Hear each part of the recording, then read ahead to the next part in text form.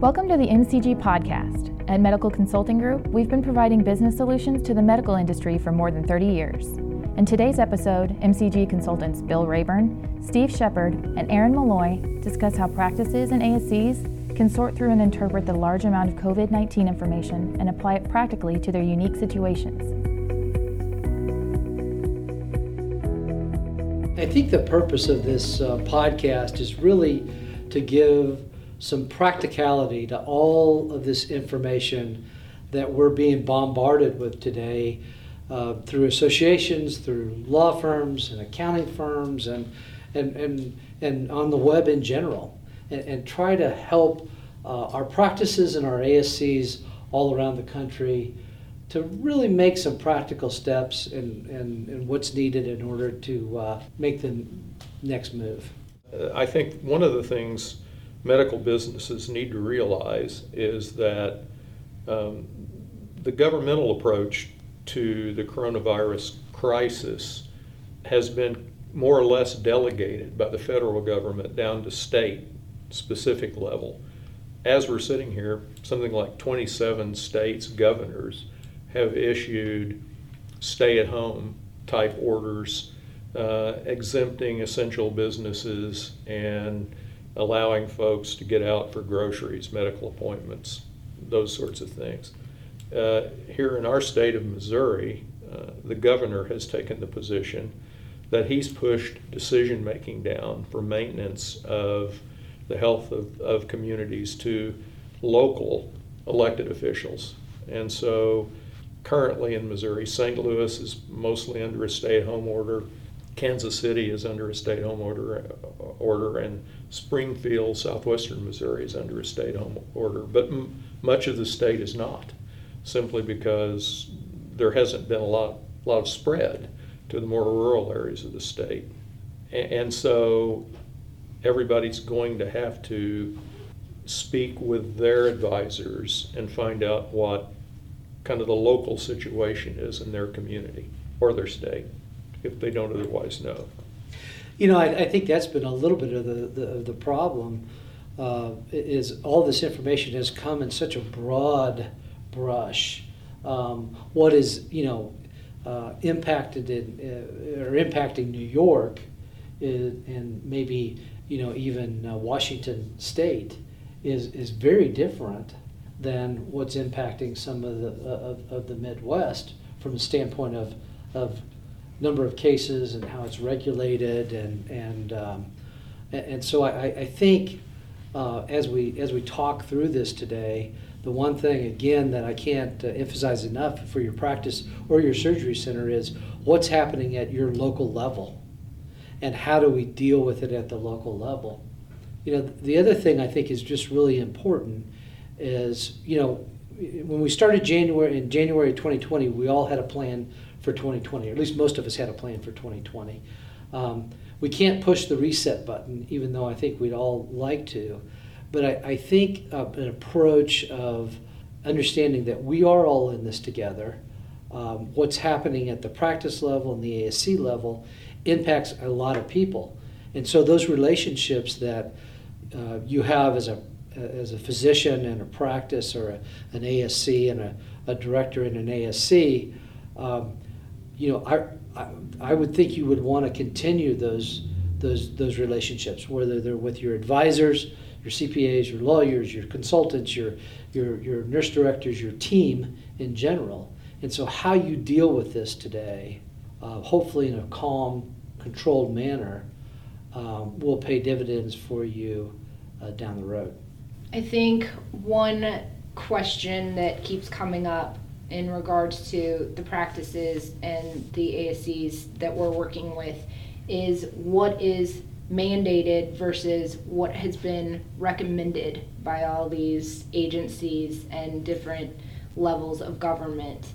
And they're trying to decipher between all that legalese and decide what's best for their patients, who they should continue seeing, who they can push out, whether they should continue operations at all versus totally closing down for weeks, days, months.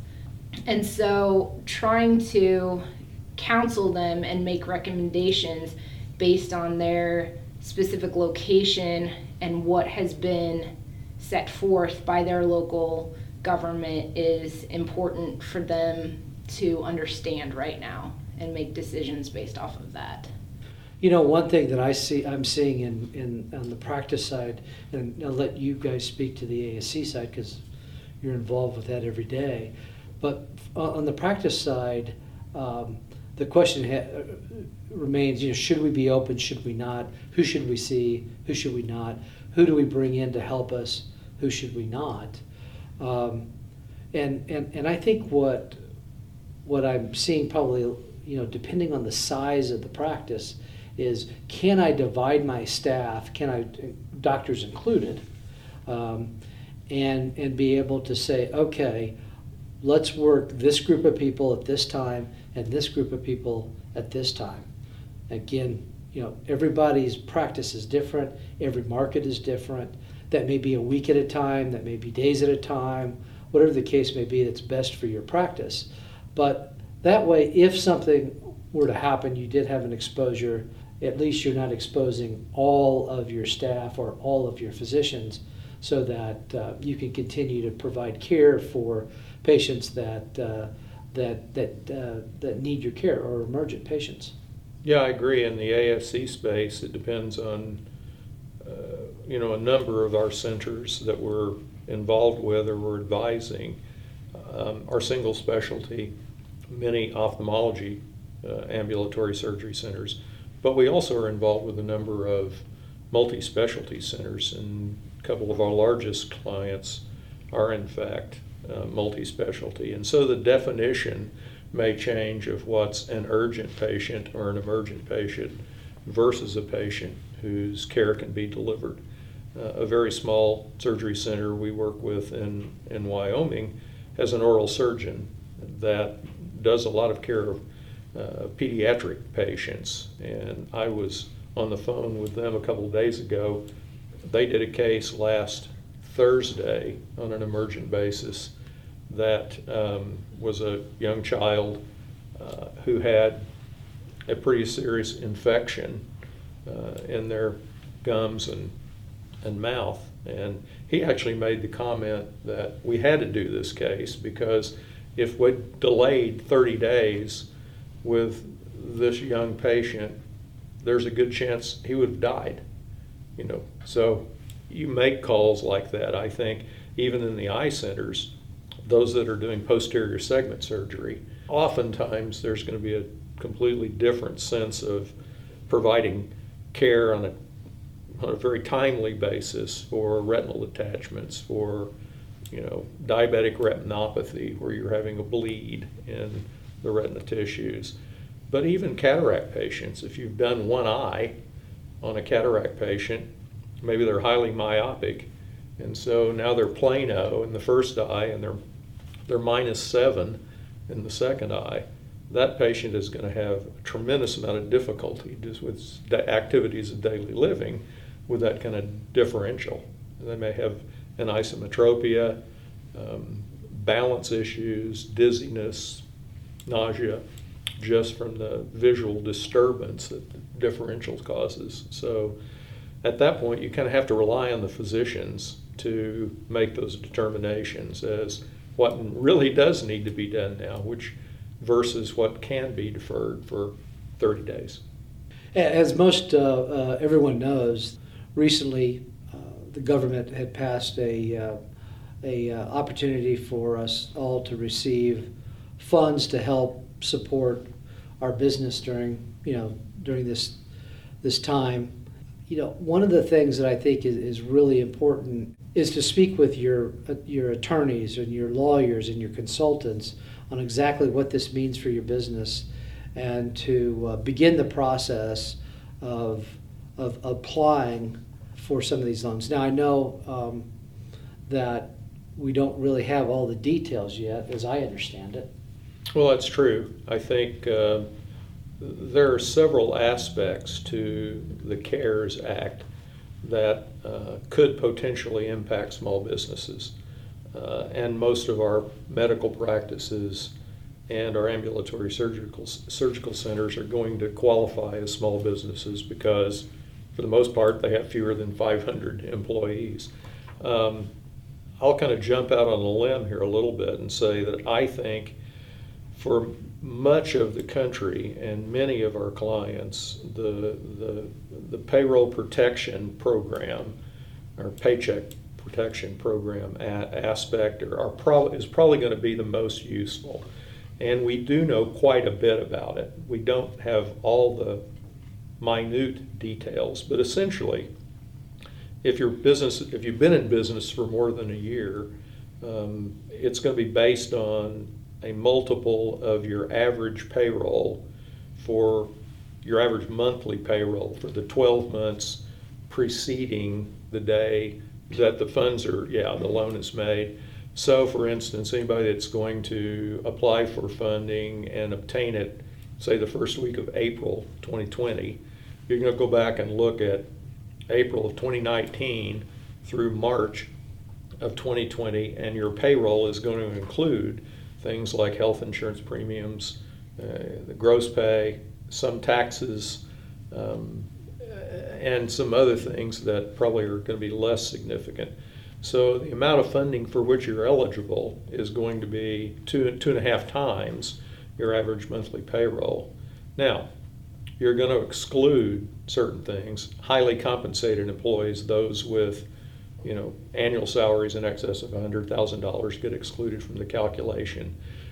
But in many of our practices, kind of other than the owners of the business, most of the employees are going to fall below that barrier. So if that number is $100,000 as your average monthly payroll, you're eligible to get loan funds up to $250,000. Now, they can be used and have to be used principally to support payroll for your staff, to enable that revenue stream to the individuals working in your business to continue for a period of time. Well, 2.5 times a monthly payroll is 10 weeks, basically, of payroll. But you're also able to use that funding for rent or a mortgage payment, utilities, health insurance premiums. And so back of the envelope calculation tells me if you wanted to fully fund your staff and some of the benefits, you're probably looking at somewhere around 8 weeks being able to do that. So now you look at your community and you make a judgment. Am I going to be through this in 8 weeks? Will some of these stay-at-home orders be lifted? Will we be past the peak? And that's not a national judgment. That's where I am judgment.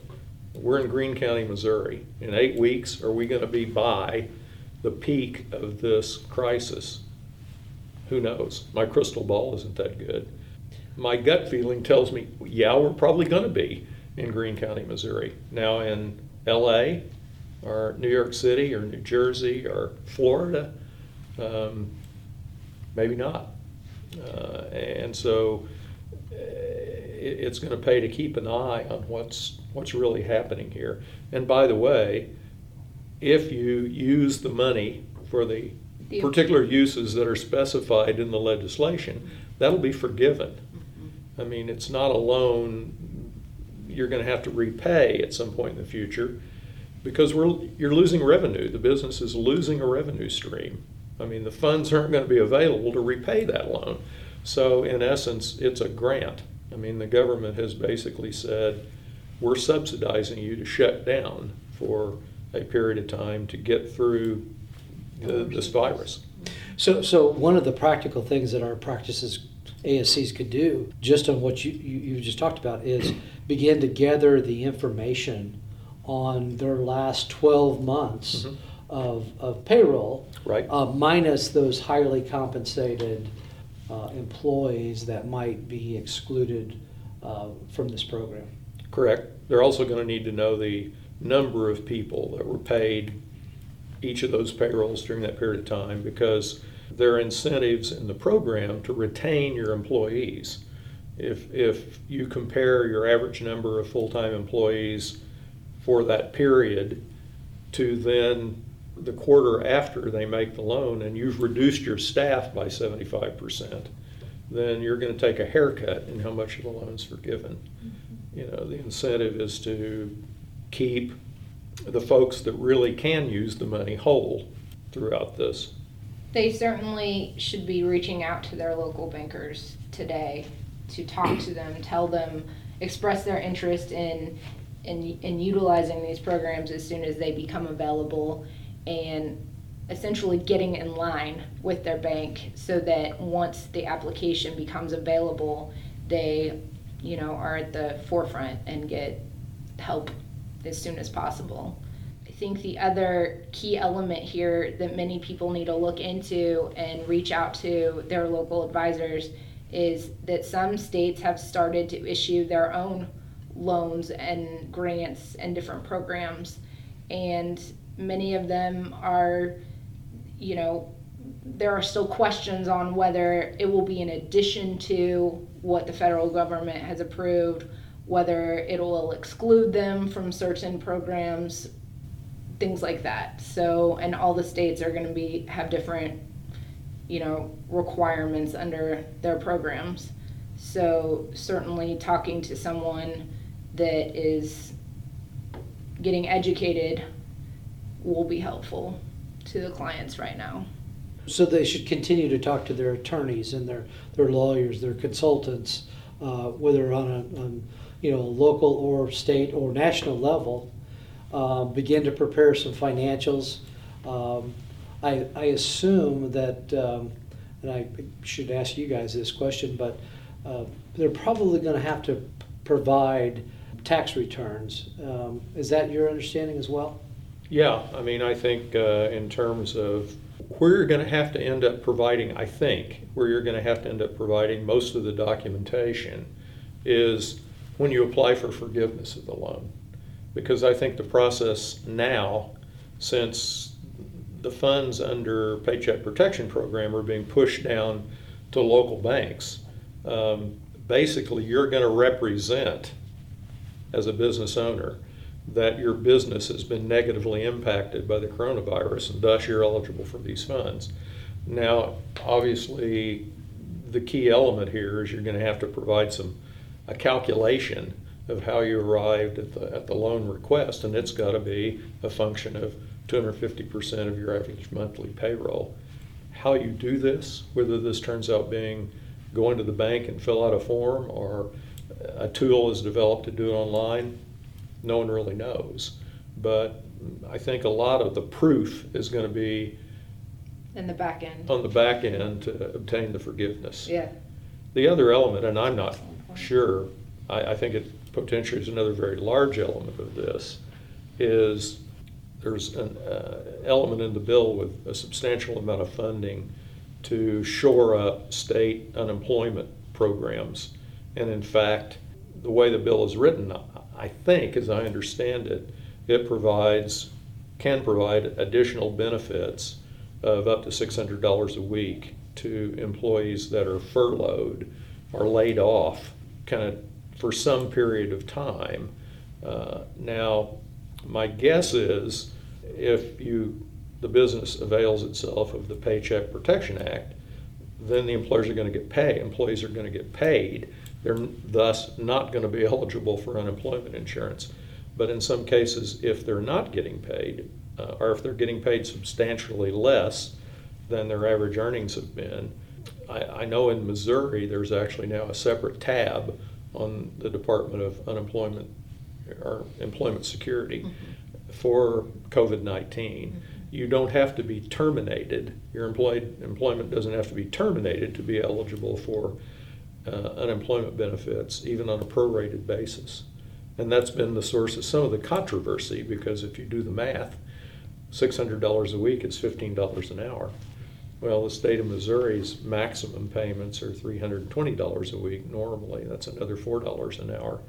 So technically, a number of employees in some situations may end up making more money on unemployment insurance than they actually make in their regular job. And so there's some controversy swirling around how to address that. Well, I think they're still trying to figure that out, yeah, and how to avoid that. And I think there's a couple of different elements that you kind of briefly started to talk about. And one, that there's kind of some additional unemployment funds that have been pushed down to each state for those workers that have had their schedules affected, reduced, meaning, or furloughed. And then there's a whole separate set of funding that they can make a claim for if they have been directly affected by COVID-19, meaning they themselves have it, someone in their household has it, or they're having to stay at home and cannot go to work because they have young children in the house that are either home from school or their daycare is closed. So depending on what your situation is as an employee, there may be different avenues for you to go down. And certainly as the employer right now, they have a lot more responsibility to receive all these questions from their employees and help guide them through this process. You know, many of our practices and our ASCs don't have HR departments and a sophisticated HR system. But I think a summary of this conversation is that the government is really saying to the owners, the stakeholders of the ASCs and of the practices, we want you to retain your employees. We want you to continue to employ them, and we're willing to make funds available for you to do that. Mm-hmm. And essentially bring them back. If you have, last week, if you furloughed, if you started reducing schedules the week before that, it's my understanding, again, we're seeing how this all trickles out, but it's my understanding that as long as you bring them back and they're working kind of full time, then that's what the Paychex Protection Plan will cover.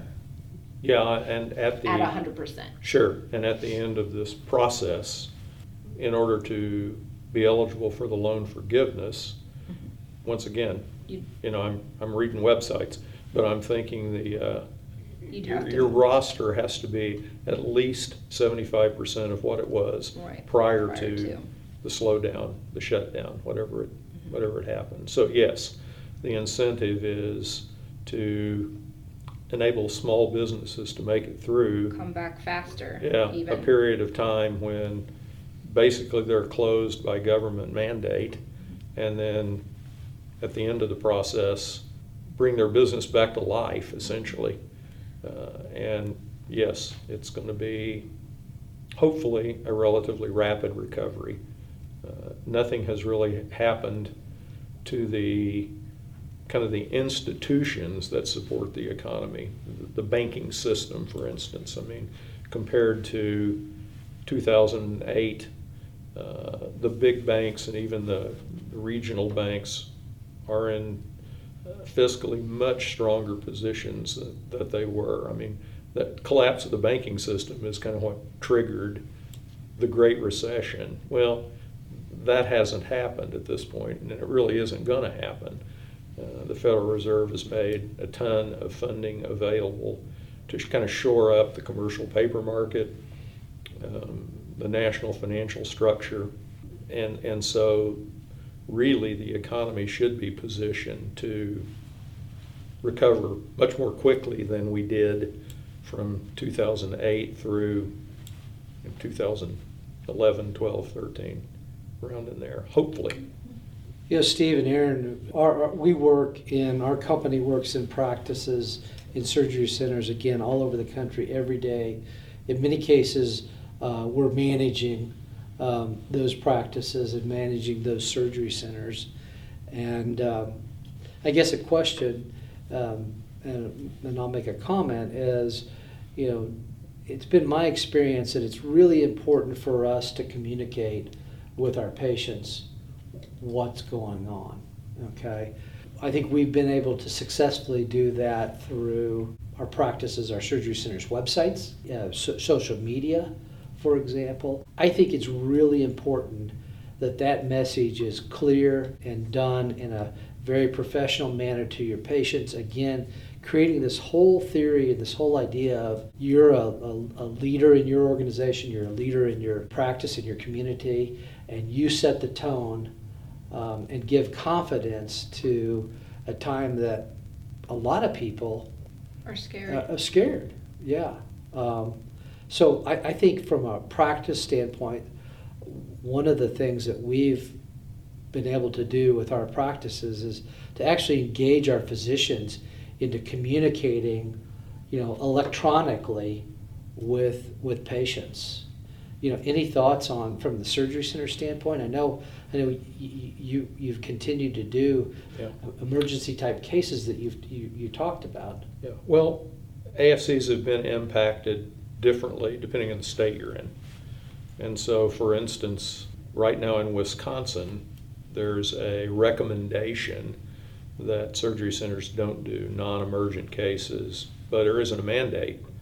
And so our clients in kind of that neck of the woods have kind of adopted a strategy of, well, we're going to kind of wind this down because we anticipate there is a mandate that's going to come along as the number of active cases of COVID-19 increases in the state, even though it's not really prevalent in the smaller communities where these are located.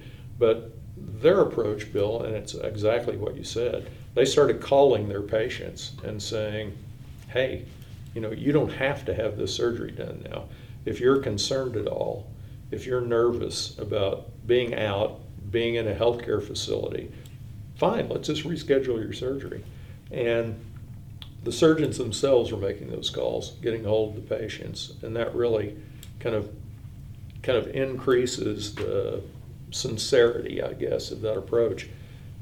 About 90% of the patients said, nah, I'm fine. I'd just as soon have the case done at this point. So panic hadn't really reached that part of the world at that juncture. And, sure, I think they're going to, as things maybe approach a peak, a lot more of the patients are going to self-select out. I don't necessarily think, even if there isn't a mandate, I think there will come a point in time when the centers functionally shut down for a period of time. But it may be a relatively brief period of time. A couple of weeks would be my guess in some of those places. And then they'll slowly ramp back up. One other practical thing that we might touch on, and I don't know if we have the answers or not, but I saw this cross my desk or my email over the weekend, is this whole idea of CMS speeding up or allowing payments to be accelerated. If you kind of read through it, there's some rules with how you do it and how you apply. My concern with advances or accelerated payments relates a lot to how is that going to affect our future revenue stream. If it isn't a grant, basically if Medicare is saying, we'll take a look at what we've been paying you on average over the last 12 months or 18 months or whatever, and we can advance you some fraction to that. Well, it's like prepaid rent at that stage of the game. It seems a little knee-jerk to me. Yeah, you're going to have to provide those services at some point in the future and incur the expenses at some point in the future. But you got the revenue now. And if you spent the revenue now as a survival strategy. And the little that I have read about it so far too, because it's still so new, is that it will be recouped from future payments. And so really it's just advancing the money now, and then later when you've got all the full expenses back, a full payroll, buying supplies in full force again, then your revenue is going to be cut. And it'll just create a little more stress later. Well, I think it goes back to the conversation we talked about, knee-jerk reactions. And I think one of the things that we want to try to advise people on is don't have a knee-jerk reaction. Maybe you need to do it, maybe you don't need to do it. Try not to be so reactionary. Right. Yeah. From what I know at this point, I think there are a number of different programs, that being one through CMS. There are 2 or 3 options through SBA for organizations of fewer than 500 people. The one I think that's going to come online first is the Paycheck Protection Program.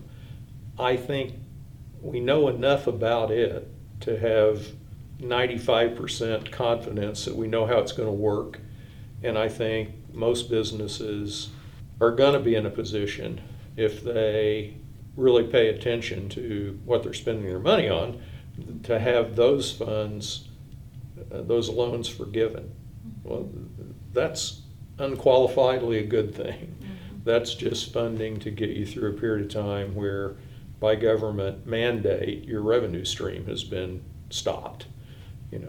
The rest of the programs may just be tools to help you navigate the timing of it. Right, and they may be applicable to different businesses. May end up qualifying or utilizing other avenues, and that may be more appropriate for them. But the obvious one to me right now is Paycheck Protection. I don't see a downside to that unless you're doing something really foolish with the money when you get it. I think the important thing is to communicate with your advisors. If we can be of any help, we're happy to try and help. Communicate with your staff, your patients. Don't knee-jerk react. Okay. The relationships that you have with people today that are vendors of yours, you want to be vendors in the future. This is a short-term issue, not a long-term issue. Yeah, I agree. I mean, if you've been running a successful business, a profitable business that's providing gainful employment for a bunch of folks and their dependents and healthcare and those sorts of things, why would you blow it up? I mean, you just want to keep your eye on the ball a little bit, kind of pay attention to what's happening in the healthcare system and also in the economy, and keep working to position yourself to when this does really wind down, you're positioned to flip the switch and start back up again. I mean, that's really the goal here, is to make it through to the other side, and we will. Now, this may be a longer term problem. I mean, we don't have a vaccine yet. We really don't have an efficacious treatment for the symptoms of the disease once someone has it, and it's going to be a while before those things are available. So it's possible we'll get another rebound in the fall, going into the 2020-2021 winter and early spring. But by then, I suspect we will know a lot more. The data we have that we're using for decision making is going to be a lot better. Right now, it's poor. The quality of the data are poor, and it's just something that we're kind of making decisions and carving out a direction with what we think is the best we can do at the time. But I really do believe by the middle of the summer, we're going to have discovered a lot more about this, and we're going to be in a lot better position to effectively deal with it, both in our healthcare system and in our economy. I think there's going to be a great opportunity for those practices that continue to operate under a solid business plan, with good communication to their patients, to their staff, to their advisors. We will come out the other side of this, and I think relatively soon. And I think that those practices will once again see patients flowing to their practice. Yeah. It may take a little longer than some have projected, but I do think the important thing is to have a positive outlook, again, to your patients, to your staff, to those that you work with, and take some of the things that we've discussed today and quickly begin to implement those in your practice or your ASC. Thanks for listening to the MCG podcast. Listen to more medical industry podcasts by visiting medcgroup.com, then clicking the podcast icon. Or follow us on Instagram, Facebook, Twitter, and LinkedIn.